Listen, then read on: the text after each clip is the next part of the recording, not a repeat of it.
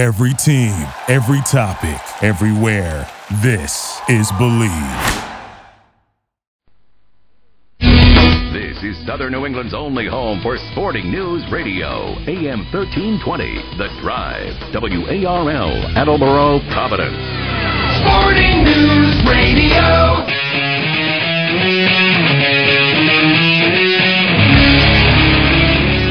It's Revolution Recap, a weekly review of the New England Revolution and Major League Soccer on WARL 1320 The Drive with your host, Sean Donahue.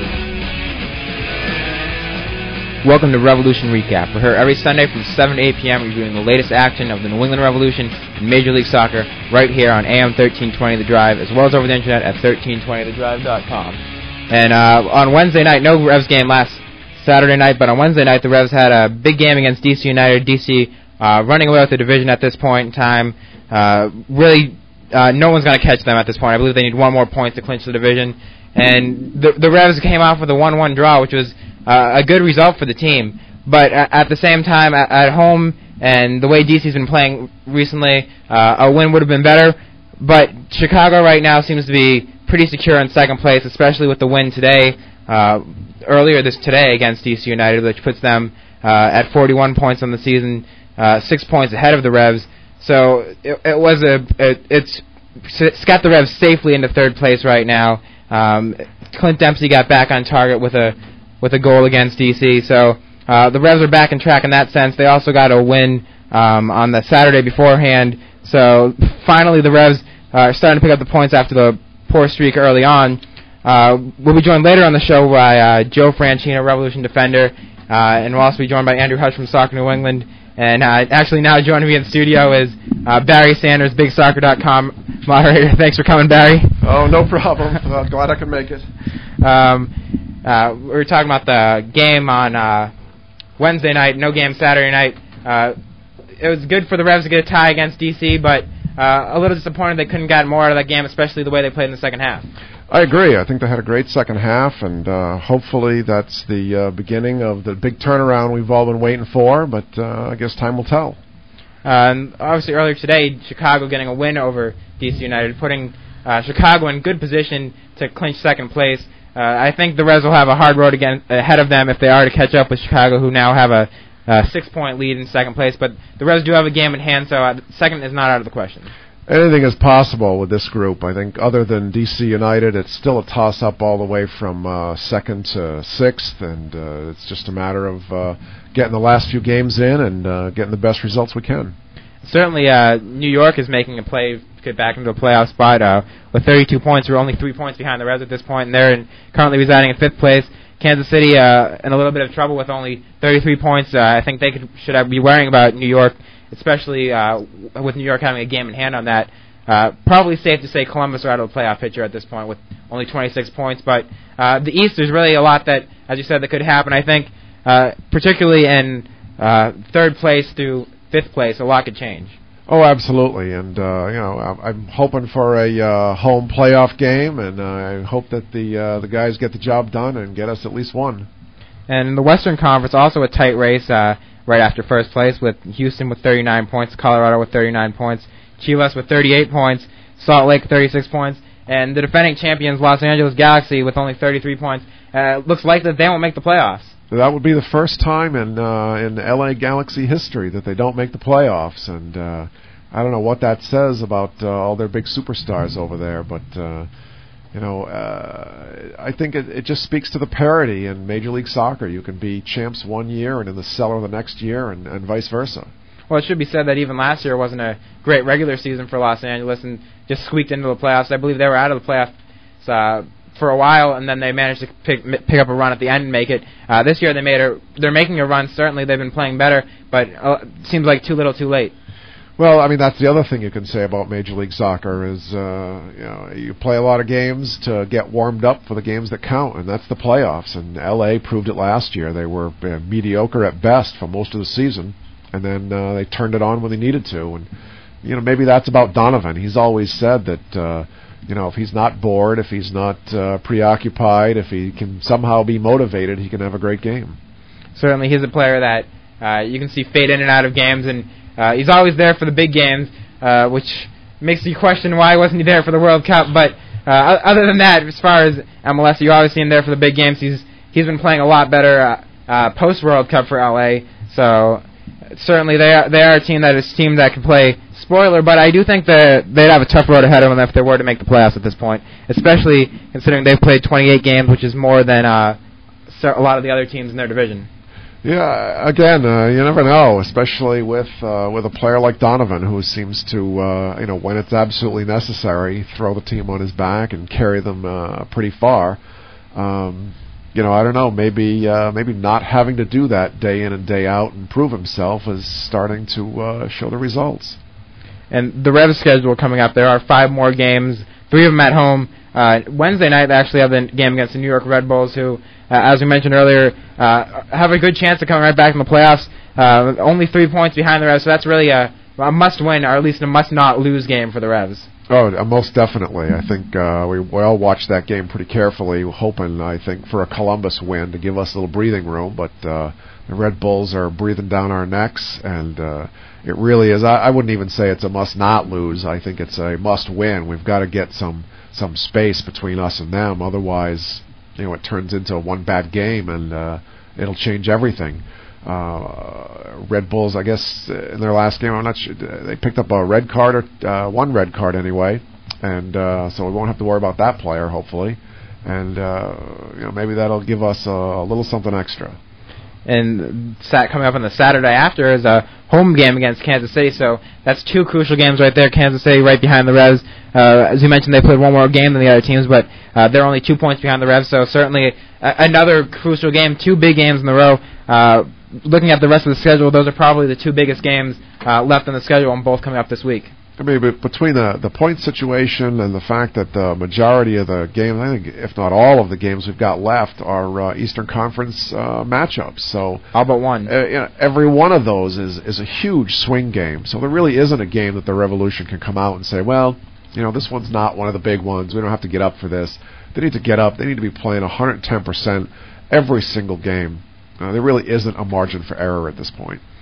The thing with the rest of the schedule, though, is the last 2 games are against DC United, who, as I mentioned, only need a point or 2 points to clinch first place in the division. So at that point, DC may have nothing to play for. And then October 14th against Columbus Crew, where if they keep up their current form, they'll likely be eliminated a game or 2 before that. So the schedule works out well for a team that needs to go on a run and to get good momentum going into the playoffs. Yeah, in other seasons, I would have really looked forward to games like that, but I think we've seen time and time again the games that that we all sit back and say, oh, this is going to be an easy one. We've got a team that's just been awful. Kansas City had been playing awful, and they beat us. Salt Lake, Columbus. All those games where we sit back and say, we'll pick up 3 points easy here. That team's just dreadful. I think the same can be said for these remaining games. You'll have a team, and we'll say, DC, they're not playing for anything. That shouldn't be too hard a game. Columbus, they're already out.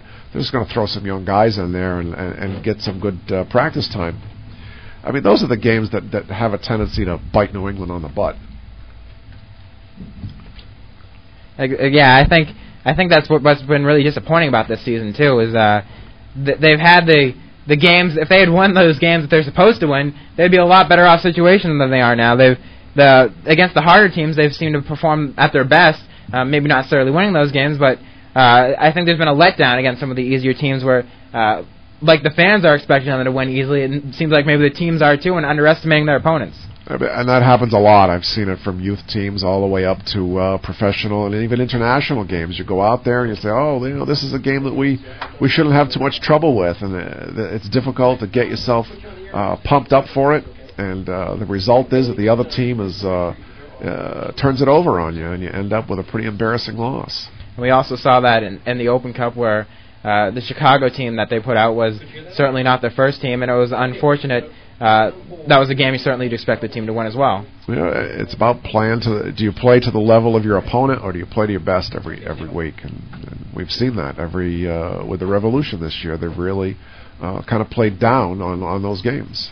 And now joined over the phone by Revolution captain and midfielder and defender Joe Franchino. Joe, can you hear me? Yeah, I can. Thanks a lot for joining us today. Thanks for having me. I appreciate it.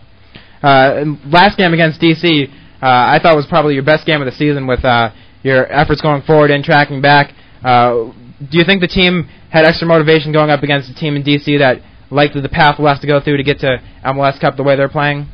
Well, obviously, when you play DC, they're like the best team in the league, so it's always a big rivalry besides, what we had between ourselves. But it was a game, I was motivated for, and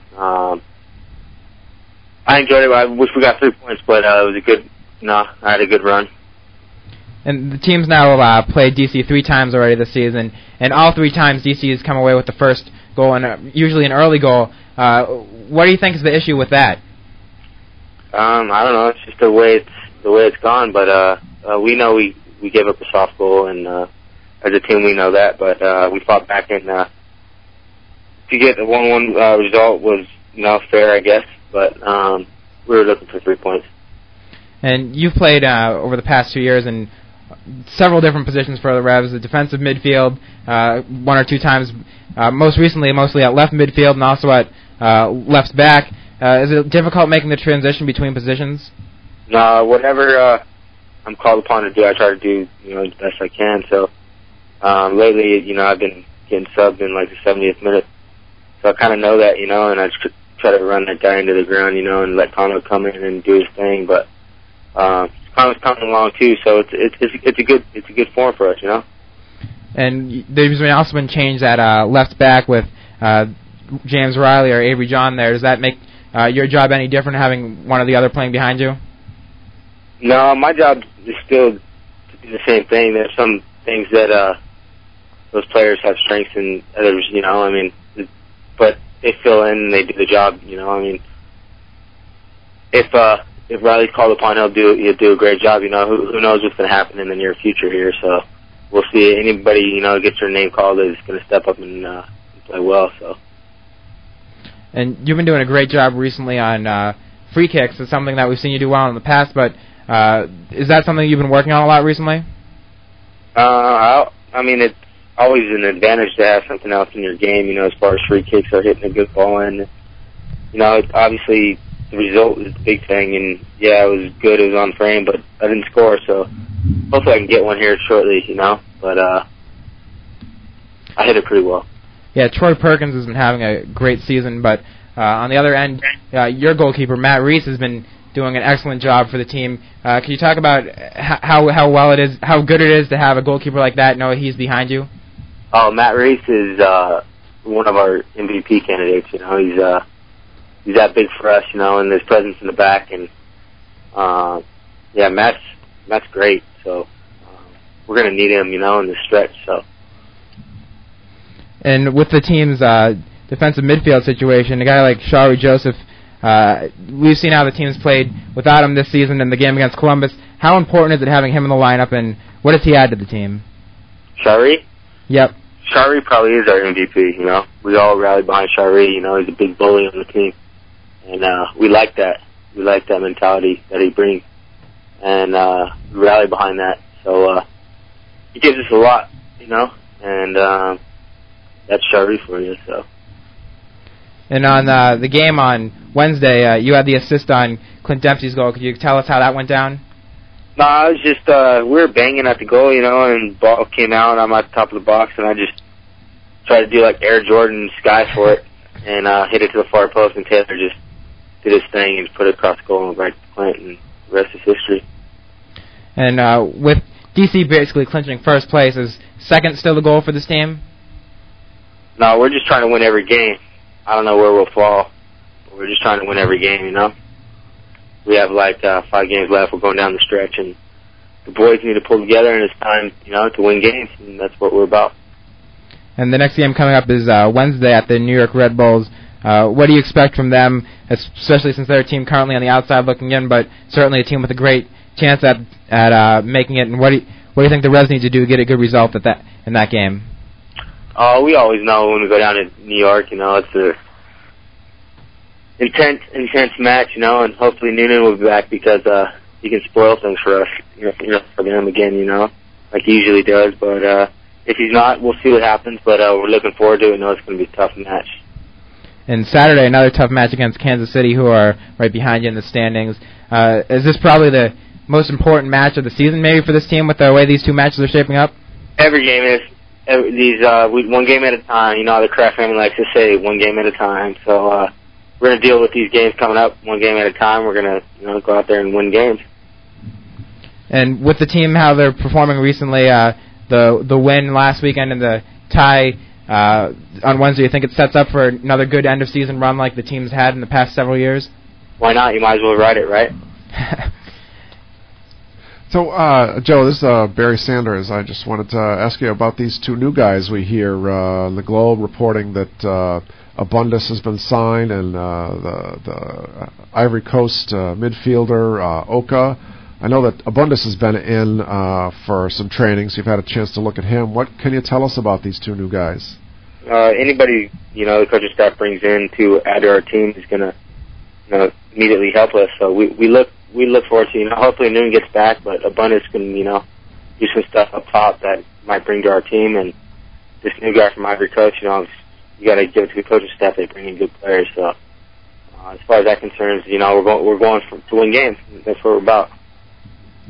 And what do you think of the team's current setup? You mentioned the sub of Connor Smith, who's usually been coming in late in the games for you. Do you think that's how do you feel about that? And do you think that's a good strategy to bring in fresh legs and also a guy who's very fast to run at the team late in the games? I think Connor, he can just run by people like they're standing still, and if I do my part and get that guy tired or make it easier for him, when he comes into the game, I think that's a lethal weapon, But if I'm not tired or something, I can stay in the game. Maybe, I don't need to be subbed, but I can move to a different position. But it's all good, I just try to work hard and do well for my team. Could you talk about the play of Jeff Durantowicz, obviously captaining the reserve squad last year and now stepping into the midfield role and really being a starter for much of the season? Yeah, Kaiser, he's a stud, man. And he stepped up and he's confident, and we're gonna look forward to him. I'm playing a big role down the stretch, so I know he's looking forward to it. And he's put in a lot of work, so it's gonna be a good run for him. When we're talking about the upcoming schedule coming up, you finished the season with 2 games against DC United, with a game against DC United and a game against the Columbus Crew. Columbus Crew, they, at that point, very well could be out of the playoff picture. DC could have clinched first. How important is it to not really look at that way? And is it going to be harder to get motivated for games like that, where those teams may well have nothing to play for? No, we really don't get into that too much. We just focus on one game at a time, and we're out to win games right now. We have 5 games left in the playoff start, so we're just about winning games, each game. I don't really think the opponent comes in to take too much, but that's what we're about. We're about winning games now. And we talked about Kansas City game coming up on Saturday. Kansas City is really a team that has been kind of disappointing this season with some of the stars they have. How tough will that game be? And do you think that at any time now that team could break out with players like Eddie Johnson, who are kind of disappointing in their form recently? Well, anytime you have speed, it brings a different dimension to the game and how you're going to react to different teams. But they definitely are, they can beat you on speed, so you got to watch out for that, So, yeah, but I don't know what they're about, but they got some good players, and it should be a good match. We're about winning games. For you, that you've started off with the Galaxy, and now we're back, and now we're with the Revs and captaining for the team. What has been your best experience so far in your time at MLS? So far, I would just say in '98 I came in with a great team in LA, great organization. It was we won 24 games, I believe, and it was crazy. We'd go out there and be up 3-0 at halftime and just come out the second half and just keep the ball. It was amazing, as being a rookie and stuff. But where I am now, getting to some MLS Cups and not yet winning that final game, so that's my goal. I think that's all our goals this year. And with the team having players like Clint Dempsey and Taylor Twellman, who have played so well for the U.S. national team, is there any issue with players like Dempsey who have openly spoken about wanting to lead the league? No. Clint's a teammate of ours, and we wish him well, whatever he does. He comes out and works hard every day. And but for now, I think his mindset is to win games with us. I think we have 5 games left, and then we got the playoffs, and he's going to be part of that. So I think that's important to him. And we all know Clint's a great player. I think the league does too, and everybody in America knows he's a good player. But we're going to have a different situation with Taylor and with Shari and Noonan, and it's going to the time is now. So everybody's going to rally behind each other and go out and do this thing and win games. And the other question is, with guys like Jose Cancela and now James Riley, who are legitimate starters in this league, and it's great to have the depth on the bench, but sometimes it's hard to, keep everyone happy with having, the glut of depth like that, and players that aren't necessarily getting the playing time that they would want. Of course, I mean, in preseason, we were, I don't know where we were, but I think we were in Costa Rica, and like James Riley's probably our best player right now, and he's played well throughout the whole year, and he's a good pro. He's part of this team, and he's going to be called upon soon, and he'll be ready.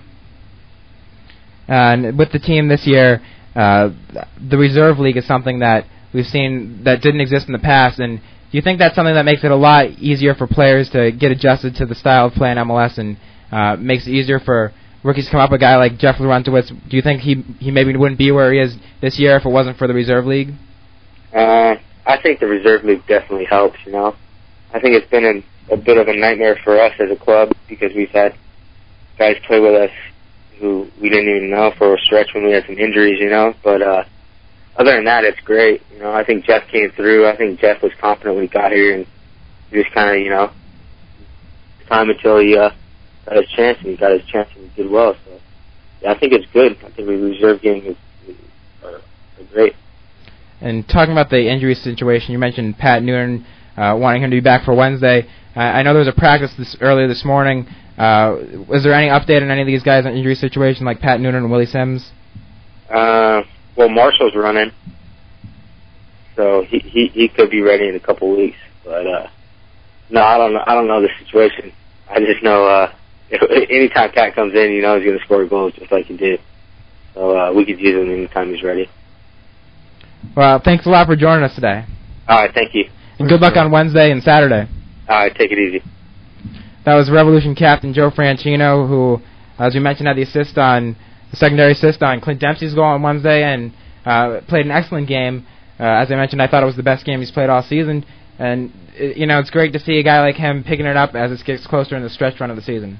It's great to see it. It needs to happen, from top to bottom. I think the Revolution have kind of struggled along through the season. We've seen that doesn't really mean anything. We've seen other teams struggle along and then pull it together at the end. Certainly that's kind of the Revolution trademark, is to pull it together at the end and make a nice run. So if Joe's having a great game and we can get the rest of the team to have great games, then there's no reason why they can't go all the way. And I mentioned Los Angeles earlier. I think that's something that the Revs would like to do, is sneak into the playoffs where they maybe struggle through the season and then go on the run. We saw Los Angeles do it, and disappointing for the Revs. They ended up beating the Revs, where the Revs were the better team all regular season. Certainly, that's something that the Revs would like to do this year. Oh, I'm sure they would. And for all of us fans, we'd love to see them pull it off too. Whether they get in the playoffs in that second spot or they come in fourth. It's still 3 more games, and that's really what Major League Soccer boils down to. It's getting into one of those 4 spots and then winning 4 games. But it's a difficult spot to be in, likely to having to play the Eastern Conference Final away, and if DC keeps it up, likely in DC, where DC is so strong. We've seen the Revs have to play there before in the Eastern Conference Final, and that was an excellent game by the Revs and both teams. But it really gives the team an advantage when they have the home field advantage, especially when it goes into penalty kicks or overtime. So it will be a tough situation for them to go back to MLS Cup and repeat what they did last year. Well, the path to MLS Cup is through DC at this point. Whether we draw them first, coming in fourth and playing them, in one of our first games, or we come in second or third and get to play them in the last game for the Eastern Conference Championship, we're going to have to play them at RFK, and we're going to have to beat them there. And the players that we were talking about earlier, a guy like Clint Dempsey, do you think he'll be playing at his best despite all this talk recently about wanting to leave the league, and not maybe it was more of a knock on Landon Donovan than a knock on the league, but saying he wouldn't be coming back after he left? Well, I don't think Dempsey meant anything disrespectful. At least I hope he didn't. And we're all watching the games, and we all kind of take different things from him. Some folks are wondering if Clint's putting 100% out there, if maybe he's just trying to make sure he doesn't get injured, so he gets a nice transfer. I don't know. I know a time not long ago that he was all about. We're gonna win MLS Cup. He came back from the World Cup game saying, all I'm focused on now is winning the MLS Cup. And if his heart's there and his head's there, then he's a great player. And like Donovan, he could throw the team on his back and carry them right along. Which is a bit strange to see him go from, as you mentioned right after the World Cup, being so enthused about MLS wanting to win the MLS Cup, and now he's coming back and saying he's very disappointed the league didn't accept the offer for Charlton, and really basically saying that if he's not gone in January, he's going to just run out his contract and leave. Well, I think it's obvious he's going. Barring some catastrophe, he's going to go, and I think the league would be foolish to think that they're going to sit down with him and renegotiate something. He's made his intentions pretty clear that it's a dream he's had since he was a kid. He can't be foolish enough to think that not playing well is going to do him any favors. He's got to be a smart guy, and I'm sure he's going to get out there and show himself well. And the way he does that is by helping the team win, and that's going to improve his market value and give him a good shot. I think Major League Soccer just needs to be honest about their players and say, look, in the middle of the season, when that transfer window opens, don't get your hopes up. Your teams, the great players, your teams are counting on you. There's not enough depth in this league for any team to give up somebody like Clint Dempsey in the middle of the season and have that not be a huge impact. And I think they just need to tell players that. We're not selling you in the middle of the season. I think they have to realize, too, that the league's got to do what's right for it as well. With an offer for Clint Dempsey, which I believe was stated to be around $1 or $2 million. Clearly, I think after the World Cup, he's proven he's a player that can certainly be worth more than that, and I think they shouldn't sell themselves short, and I think that's something that a player like Dempsey has to realize when he's considering why they rejected the offer. Yeah, I think most guys at this level, my hope is that it's all about being professional, and they realize that a good portion of it is about business. And when somebody offers something that the league considers to be kind of a lowball offer, you don't take it, and you send word out there that the next team that comes along looking for him, and there will be another team looking for him, and they're going to have to offer something more. I can't imagine there are teams out there that wouldn't also be interested. And I think if the league is straightforward with those teams, saying, look, we're not selling folks off at the first offer we get. We want you to come in and we want 2, 3, 4 teams looking at our guys and offering something that's going to make it worth our while. At the same time, there's a guy like Taylor Twellman who reportedly there was an offer for him from the Bundesliga, from German Bundesliga, but he stated that he would love to stay with the league if the offer was right. Now the question is, if we're to believe the salaries posted by the Washington Post, the Revs clearly have the lowest salary structure of any of the teams in MLS. Do you think the Crafts are going to be willing to offer Taylor Twellman the money that he believes he deserves, and do you think he's got a realistic belief of what he deserves, considering if we are to believe what's in the Washington Post, that he is the highest paid player on the team? I think a player like Twellman certainly can make a good argument to be paid far more than he is now. I don't know that that's entirely up to the Crafts. I think that if a guy like Donovan can pick up the kind of money he's getting, and Johnson, even Wolf kind of money, which is I think in the neighborhood about $450. I don't see any reason why your league MVP can't be making something along those lines. Certainly, but at the same time, you'd hope he backed it up with his performances after saying that, where recently it certainly hasn't been his best. We saw just on Wednesday night a little bit of a difficult header, but it was an open net that he sent wide, and those are things that in the past we've certainly seen him put away, and maybe something that he's got to start picking back up, especially in the stretch run. A little disappointing to see that he's not in his best form. Yeah, and professional sports are all about what have you done for me lately, and being last year's MVP isn't going to get him a new price tag. He's going to have to get this whatever it is turned around start putting the ball in the net, and then that will help him, and he'll be able to make a good argument for bringing down some bigger money. And now we're joined over the phone by a writer for Soccer New England and MLSnet.com, Andrew Hush. Andrew, can you hear me? Yes, I can. Hi, Sean. Thanks a lot for joining us today. Pleasure. And last Wednesday, the Revs got off the 1-1 tie with DC. What did you think of the result? And do you think the Revs really could have used 3 points out of the game rather than the tie? I think that the way that the game had started, I think they could have been out of it by half time. DC had some chances to really take it and put themselves out of sight.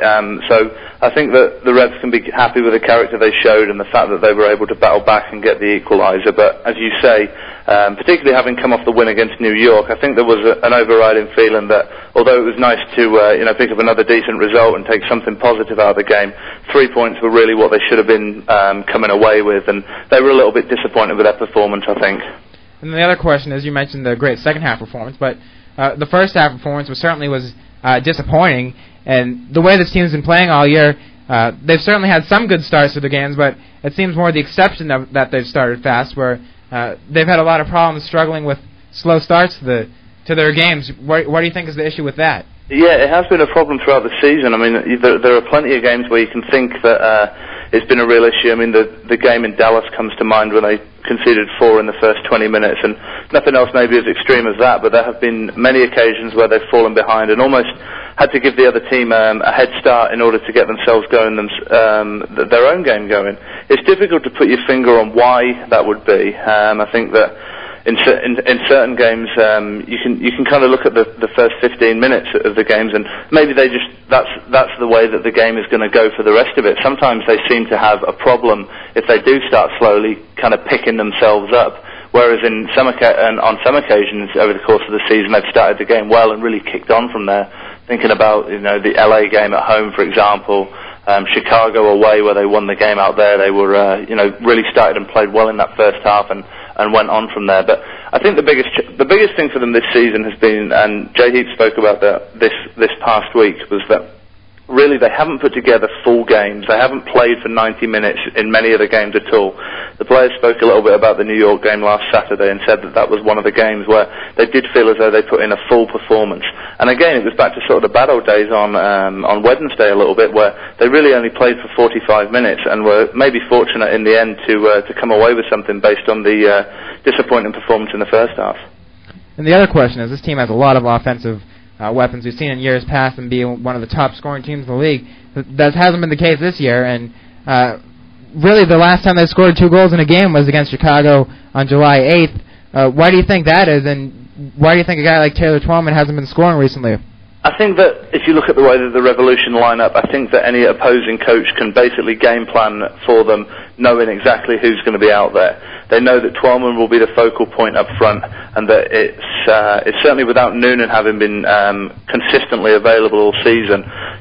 Twellman really ends up playing up front on his own quite a lot, and he's not your prototypical lone man up front. He's not as tall to be able to be the target up there. He holds the ball up reasonably well, but not very, very well.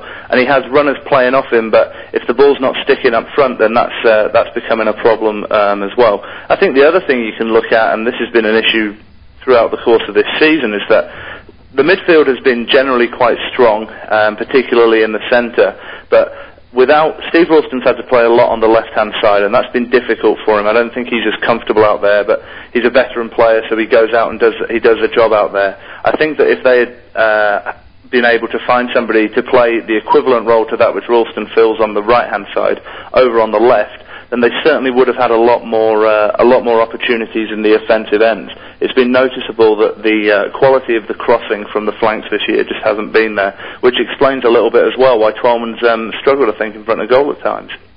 But at the same time, we have seen him have some chances that we'd expect him to put away with the way he's played in previous years.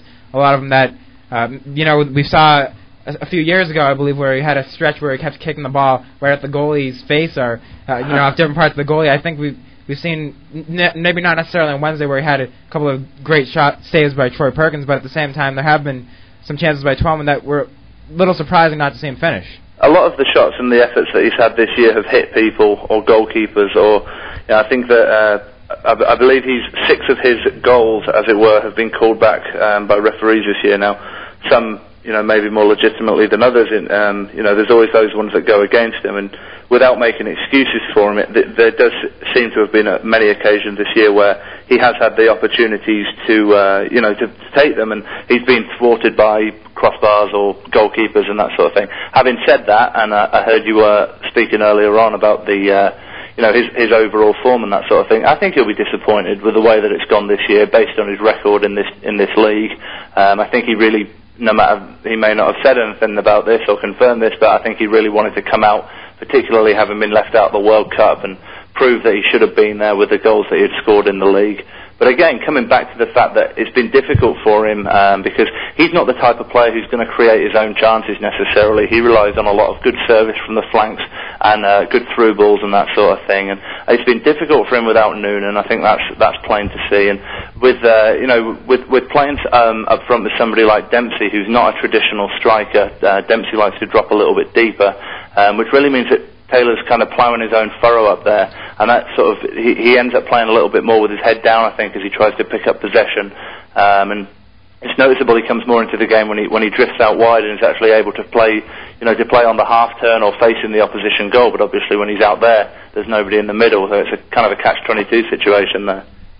And you were the first one to report some of these new signings with guys like Arsene Oka and Bundis. What do you think the team can expect out of these players? Well, regarding Oka, I think that that's clearly an unknown quantity. I understand that it was a link of contact of Paul Mariner, who had put the Revolution in touch with him.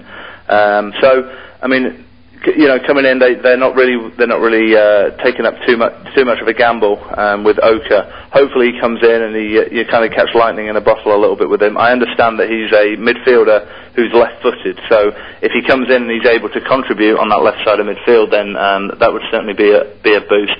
I mean, in the short term, Oka's more of a long-term thing, but in the short term, Abundis is the one who's coming in, who they really hope can help. Again, going back to the injury to Noonan, I think that when people look back on this season with the Revolution, the injuries that Noonan's had throughout are going to be one of the main reasons why they've really struggled throughout this regular season. I think that his absence and the fact that when he has come back, he hasn't been in top form and at top match fitness has been a real issue, and it's had an impact on the rest of the team. With regard to Abundis, I think that they hope that he can come in and offer something. I don't know if they know how much, because he's not got a good history of being able to start and finish games. But certainly, if you look at what they've got available on the bench at this point regarding their offensive substitutes and that sort of thing, given the stretch run, Abundis has played a lot in the Mexican League. He's got international experience, so I think that they believe that he can come on, even if it's for the last 20 minutes in games, and have an impact. And if a chance is to fall to anyone, I think they'd like to think it would fall to him, because he's capable of putting it away. And the team's also had some changes in the starting lineup this year as compared to last year, where Cancelo's seen a lot less time, and Andy Dorman's really kind of taken over an attacking midfield role. But we've also seen him play right midfield, where he's had some of his best offensive production coming from right midfield this year. Is a little surprising that the team chooses to put him in the center, where really for a stretch of the season I thought he kind of carried the team with his offensive contributions on the right. Yeah, absolutely. I think the right-hand side of midfield is his best position. He has more time out there to be able to see more of the field. I think he sometimes what happens when he plays in the centre is that it kind of gets a little bit clogged up in there, because he's not a traditionally attacking midfielder. I think if he was to have the choice, he'd probably want to play alongside someone like a Shaori Joseph, but invariably you see Dorman in the middle with, as it has been, Shaori and Jeff Laurentowicz as well. And those guys sort of end up trying to do the same sorts of jobs, which again has an impact negatively on the offensive end. I think that, Dorman's been a real success story this season. He's been, particularly over the first 3 or 4 months of the season, his form has tailed off a little bit in the last couple of months, but that's perhaps to be expected. Again, he's only in his 3rd season, and this is the season in which he's played the most amount, having just been a bit part player over the last couple of years. I think that, again, if another player who's been injured, Danny Hernandez, if he had been available over the course of the season, then Dorman perhaps would have been slotted in. He would have had more of a bit part squad role, and he would have come off the bench a lot more. So the hope is that with Dorman he can kind of rediscover that form of the first few months of the season, and that this kind of wall that he's hit at the moment is not something that's going to have an impact on him for the rest of the season, because he's one of those players in the team who is capable of playing that killer ball, and he's very good with his crossing from the right hand side, and he does offer them a very good option out there. Speaking of the substitutions and how he probably would have played if there was more depth with the team with a guy like Daniel Hernandez available. At the same time, they do have guys like Jose Cancelo and now James Riley on the bench. A guy with speed, Willie Sims, who wasn't on the bench in the last game, but has been on the bench a lot this season. Are you a little surprised the team doesn't take a strategy more like we've seen from DC United, who end up usually using all three of their subs to add a little speed and a little fresh legs onto the field late in the game? Yeah, it's interesting the way that certain managers approach substitutions. Steve Nicol tends to be in favour of, believing that the players who start the game they're out there for a reason. He's in favour of seeing them take the job through. There are different reasons I think why he brings certain players in there. I mean, you look at Cancelo, and Cancelo can be kind of such an enigmatic player at the best of times, in that he's capable of coming on and in the last 20 minutes and turning a game around, whereas he'd start the next game and do nothing for 75 minutes and really kind of infuriate fans and supporters alike. But again, Cancelo, I believe that he's a very good option to have off the bench. I think that he, over the course of a game, if he's to start a game, he tends to get a little bit beaten up in terms of the physical play that MLS features. He's not really suited to to that type of play. I think despite the fact that he's missed a lot of time, he's still well up on the list of the player who's suffered the most fouls over the course of the season as well. So Cancelo offers a lot off the bench. I think he'll still be important, particularly if they go into the playoffs where games are going to be tight and need that little bit of inspiration. Regarding those other two players that you mentioned, Willie Sims I think has done pretty well this season in terms of his progression, but I believe that the coaching staff still don't think he's quite at the level whereby he could come on and have a definite impact. His touch on the ball is not at the level it should be for this league. The ball tends to just bounce a little bit away from him when it comes into him, which again, when they play with one or two strikers up, they really need that ball to stick up there in order for them to get their midfielders forward. So I think Willie Sims, as I said, has done well, but he's again a work in progress. And you mentioned Riley as well. Well, Riley's kind of an interesting player because it's still not clear, I don't think, where his best position is. I think teams have really found him out over the last couple of months in that left-sided defensive role, which is why he's now finding himself on the bench. I personally think that Riley would do a good job as either one of the wing backs, but obviously Franchino's ahead of him on the left side and Ralston's ahead of him on the right side. But again, as the season goes, it's a thing where I think you'll see Riley as one of those role players who's capable of coming on and maybe offering a little bit of energy and speed off the bench. And the main thing with MLS compared to other world leagues is the parity in the league, where with the salary cap it's made it so teams really all have a chance. But this year it seems since the All-Star break there's been two clear division champions in FC Dallas and DC United have kind of run away with their respective conferences.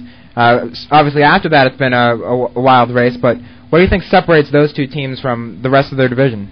I think if you look at the quality of the squad that they've got, and their top players have been playing well all season. And you look at players like Moreno for DC United, Christian Gomez has been very good all season. And then with the Dallas side of things, Ruiz has been injured, but he's still come back in. I think he's in double figures now for goals. And Kenny Cooper and Richard Mulrooney have been two really good additions to Colin Clark's squad down there. So I think if you look at those two teams, then you would say that they're probably the best two teams over the course of the regular season. But again, as you mentioned, with the way that the league system works and the playoffs, etc., as we've seen in many years in the past, the form in the regular season really doesn't show us too much as to what's going to happen into the postseason. I mean, we're speaking here about Dallas and DC, but both of them have lost within the last 24 hours.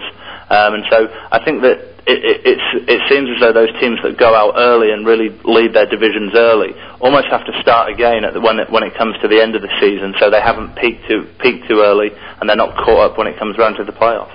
Well, it also seems like those two teams have kind of taken their foot off the gas recently, where they've been so comfortable for a while. Do you think that's going to hurt them come playoff times, that they're not really playing in their best of form? I think it could do. I mean, we spoke about the fact that with the Revolution, they found it hard to pick up the pace during a game, having started slowly. And with DC and with Dallas having had such a great start to the season, they've kind of known that they're going to be in the postseason for the last month or so.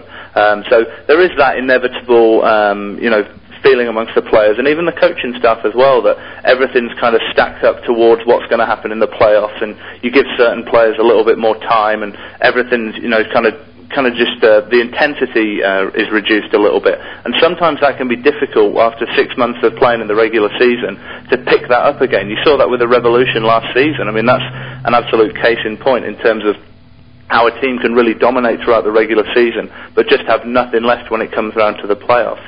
Whereas from a Revolution fan's point of view this year, what you'd hope is that this is a run like they had in maybe in 2002, where they really fire towards the end of the season and then finish up going into the playoffs on the crest of a wave and sort of carry all before them. And we talked earlier on the show about the team's failures against some of the weaker teams in the division that you kind of expected them to beat easily against a team like Salt Lake, Columbus, Kansas City when they were in such a bad run of form. Do you think this team has a problem maybe with the games like that, maybe getting motivated or maybe underestimating their opposition? That's a good question. I mean, they shouldn't. Obviously, in they're professional players and that sort of thing. But I think maybe the response to that is twofold. I think that, obviously that when they're playing against lesser teams, it is inevitable that you look at their league position and maybe take them a little bit more easily. But I also think that the teams playing against them really want to show how, what they can do, and those other teams have their problems elsewhere. You look at a couple of the results that the Revs have had against them this year. I mean, when they played Real Salt Lake and lost 3-1 in July at Gillette Stadium, I thought Salt Lake were one of the better teams I've seen up here this year, based on the way that they played. They had a lot of offensive options and really defended well and looked as though they could have scored more than 3 goals. And likewise, Columbus, 2 or 3 weeks ago when they were out there. Columbus, with a lot of young players who, maybe don't have the experience to put it together on a consistent basis, really went out and showed that they've got a lot to be hopeful for out there in Ohio. But yeah, I mean, coming back to the original question with regard to the Revs, I mean, this league, as you say, is all about parity. And any team, the way that MLS wants it is that any team can beat any team on any given day, as it were. And I think that that's something that you've seen this year. You have seen that, that thing with the Revolution where they'll go out and they'll play well against a DC, for example, and then they'll struggle against maybe, a Columbus or someone like that. So, I mean, you're probably better off asking a psychologist, I guess, about the mental makeup and preparation for these games. But I think that there has been a disappointing performances this year by the Revolution against those lesser teams. But then you'd hope that on the flip side of that, when they get into the playoffs, they're going to be playing against the top teams, so they can go out and show that form that's seen them pick up wins against the likes of Chicago and LA and that sort of thing this year. Then that leads to the question with their final 2 games being against DC and Columbus. DC quite likely will have first locked up by then, and then Columbus, if things continue the way they are, will have nothing to play for or be out of the playoffs. Is that maybe not the best way to go into the playoffs against 2 teams that maybe have nothing to play for, and those could kind of be trap games where your team wants to build and get consecutive wins and be in good form going into the playoffs? Yeah, I think that it's a good point to make that they could be, those trap games as you mentioned. I actually think this next week is the biggest week of the season probably for the Revolution. I mean, they're playing against 2 teams this week who are immediately below them in the Eastern Conference standings. And if we're sitting here in a week's time and the Revolution have picked up 2 wins, then they've basically locked up at least 3rd spot. So going into the last couple of games of the season, I think that the Revolution would really want to have have that locked up, because I don't think obviously anybody's going to catch DC. I think Chicago are probably a little bit too far ahead. So it looks as though it's going to be the Revs and Chicago in those 2 and 3 spots. So I think that what they'd like to do is get into a position where they know they're going to be in the playoffs. I mean, they wouldn't ever want to have to go into that last game against Columbus, for example, having to win it. So I think they would like it to be a position where they're not trap games necessarily because of the fact that the Revolution are already in the playoffs and they know their fate and they know where they're going and that sort of thing. But yeah, interesting last couple of games of the season. In that it looks as though they're going to be facing the top team and the bottom team, and maybe we'll see what their playoff mentality is going to be like a little bit in those games. And I'll let you go in a second here, but before you do, could you tell us about Soccer New England's website and Soccer New England, as well as your writing for MLS.net? Yeah, absolutely. We at soccernewengland.com, what we try and do is cover as much of the New England soccer scene as we can, from the youth level and the issues being discussed in that range of the game, right up the way through college sports and college scores. What we have on there is an extensive scoreboard where we try and carry the results of every single college in New England. Obviously, it's a big time of year for all the college games going on at the moment, so we update our website every single day with all the details on there. And then, of course, at the professional end, we look at the Revolution, and we have reports from the training ground and from the Gillette Stadium on the days of the games as well. And as I said, we try and offer as much as we can to New England soccer fans, so it can be really a one-stop shop for them to come to there and find out how BU got on this weekend, for example, and how the Revolution got on, and maybe some of the things going on in the behind the scenes in the youth setup as well. And how did you first get involved with Soccer New England? Originally, I started freelancing for Soccer New England at the start of 2004. I was over here working for a coaching company and had always wanted to get back into writing, having done it a lot when I was growing up in England. And then last year I ended up coming on board full-time, and a year later, here I am, and as I said, working for the league website as well, and having a great time being paid to write about soccer. Was 2004 when you first got involved with the Revs? Yeah, to an extent. I think that, really last year was when I was able to devote enough time to it to be able to get down to training sessions and games and that sort of thing as well. I'd always, in the time that I'd been over here, I've lived here since 2002, I'd always kept in touch with the Revolution and how they were doing. But probably over the last 18 months or so, I've really sort of picked that up and really got to know the ins and outs of the organisation a little better. Well, thanks a lot for joining us today, and keep up the great work. Great stuff. Thank you, Sean. Bye-bye. That was Soccer New England writer and MLS writer Andrew Hush. And I have to say, some excellent comments from him about his thoughts on the team. Certainly, he sees the team a lot more than a lot of us with going to a lot of the training sessions. And he's broken a lot of news stories this year before anyone else. So it's a great source, soccernewengland.com. For any fan to check out, and certainly a must on your bookmarks list if you're a fan of the Revolution. Absolutely, it's on my bookmarks. And we've got about 5 minutes left to wrap things up here. We're talking about the upcoming schedule.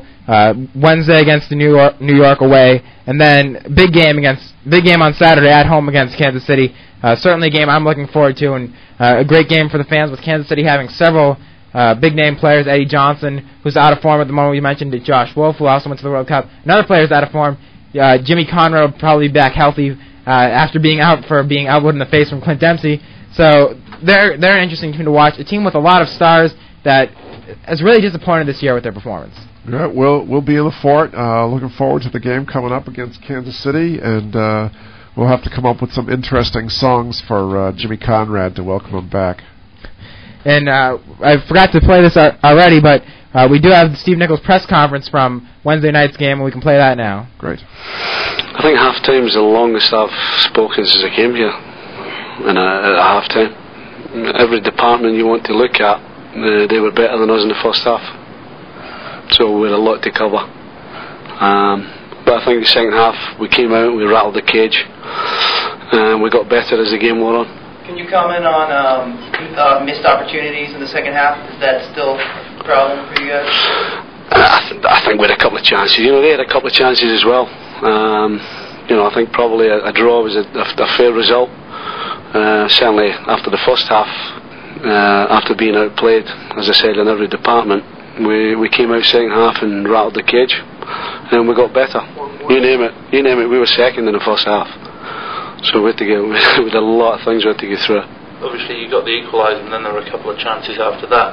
What about the last half an hour of the game when it seemed to settle into a pattern? Looked like DC settled in a little bit. Were you looking for more from your team to maybe go on and look to win the game? Yeah, obviously we would like to win the game. We got the response we were looking for. We started okay second half, and I thought we got better as the game wore on, to the point where we were looking more likely to win the game. They're dangerous in the break. They got some guys who make good runs into the box, But if we're greedy, we obviously wanted to win the game. We thought we were more likely to win it. But as I said, after the first half, half a piece.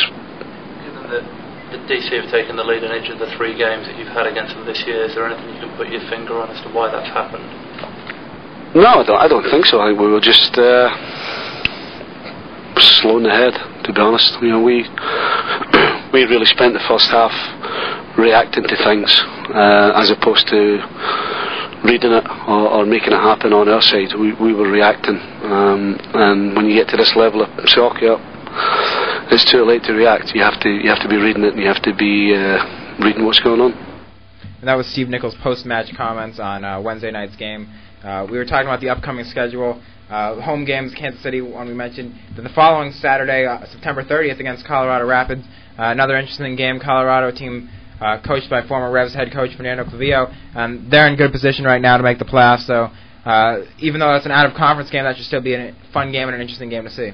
Colorado, again, is another one of those teams, I think, that you never know what you're going to get. So it'll be interesting to see who brings their game, whether it's going to be the Revolution who come out guns blazing, or if it's going to be Colorado that's just going to take the game and run with it. As you said, they are a team you don't know what to expect from. They're a team that has a 500 record on the season, as many wins as many losses, but they have a negative 10 goal differential, the worst in the league outside of Columbus. So certainly that shows that they've been on the losing end of a lot of big games. So you don't know what to expect.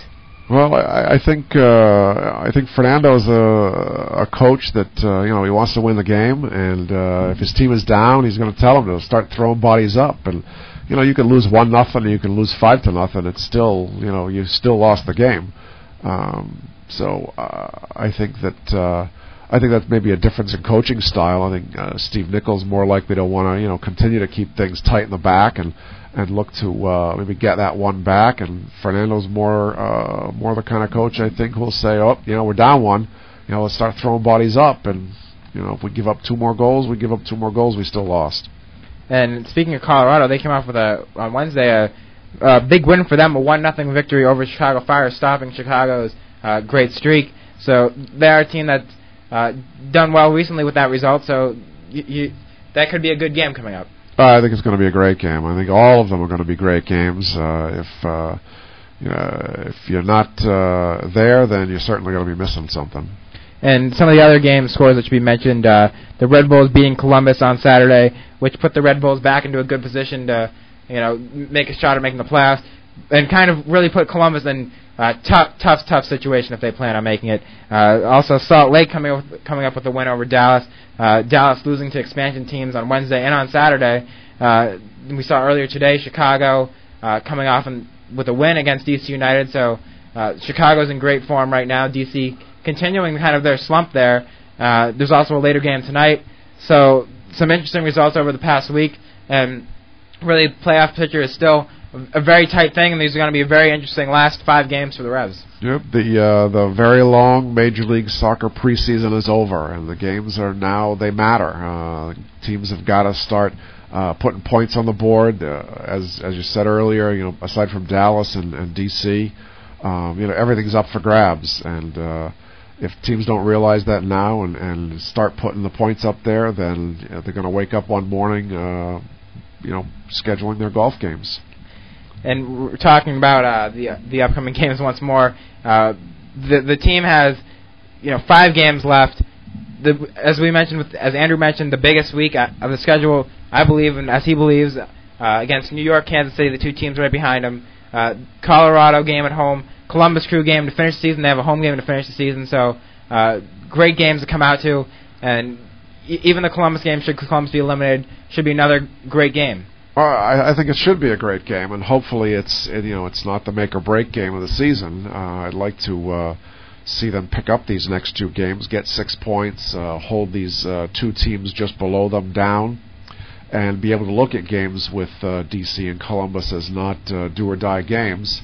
We saw how hard it was last year in the playoffs after getting really kind of just beat on for 3 games. And then you end up at MLS Cup, and half your guys are barely able to stand. So hopefully we can go into those last couple of games without too much pressure. And that's something that it would help to have guys like Daniel Hernandez around to give some guys breaks every once in a while, and as well as hopefully get Pat Noonan back and healthy and keep him healthy for the playoffs. Yeah, and hopefully the guys who are healthy, who are not starting, will get a chance to give the guys a break. And I know that that's a coaching decision, but we've all seen how infrequently Steve Nicol uses those subs, and I think last year probably should have been a lesson learned that you can't send the same guys out there over and over and over again. You've got to give them, especially towards the end of a game where, the tired legs result in some pretty nasty fouls. We got to wrap things up. We can be heard every Sunday here from 7 to 8 p.m. We'll be on next week. I'd like to thank Barry for joining me today in studio. I'd also like to thank Andrew Hush and Joe Franchino for joining us over the phone. The archives can be got at revolutionrecap.com. We'll see you next week. All right. See you next week. Thanks, Sean.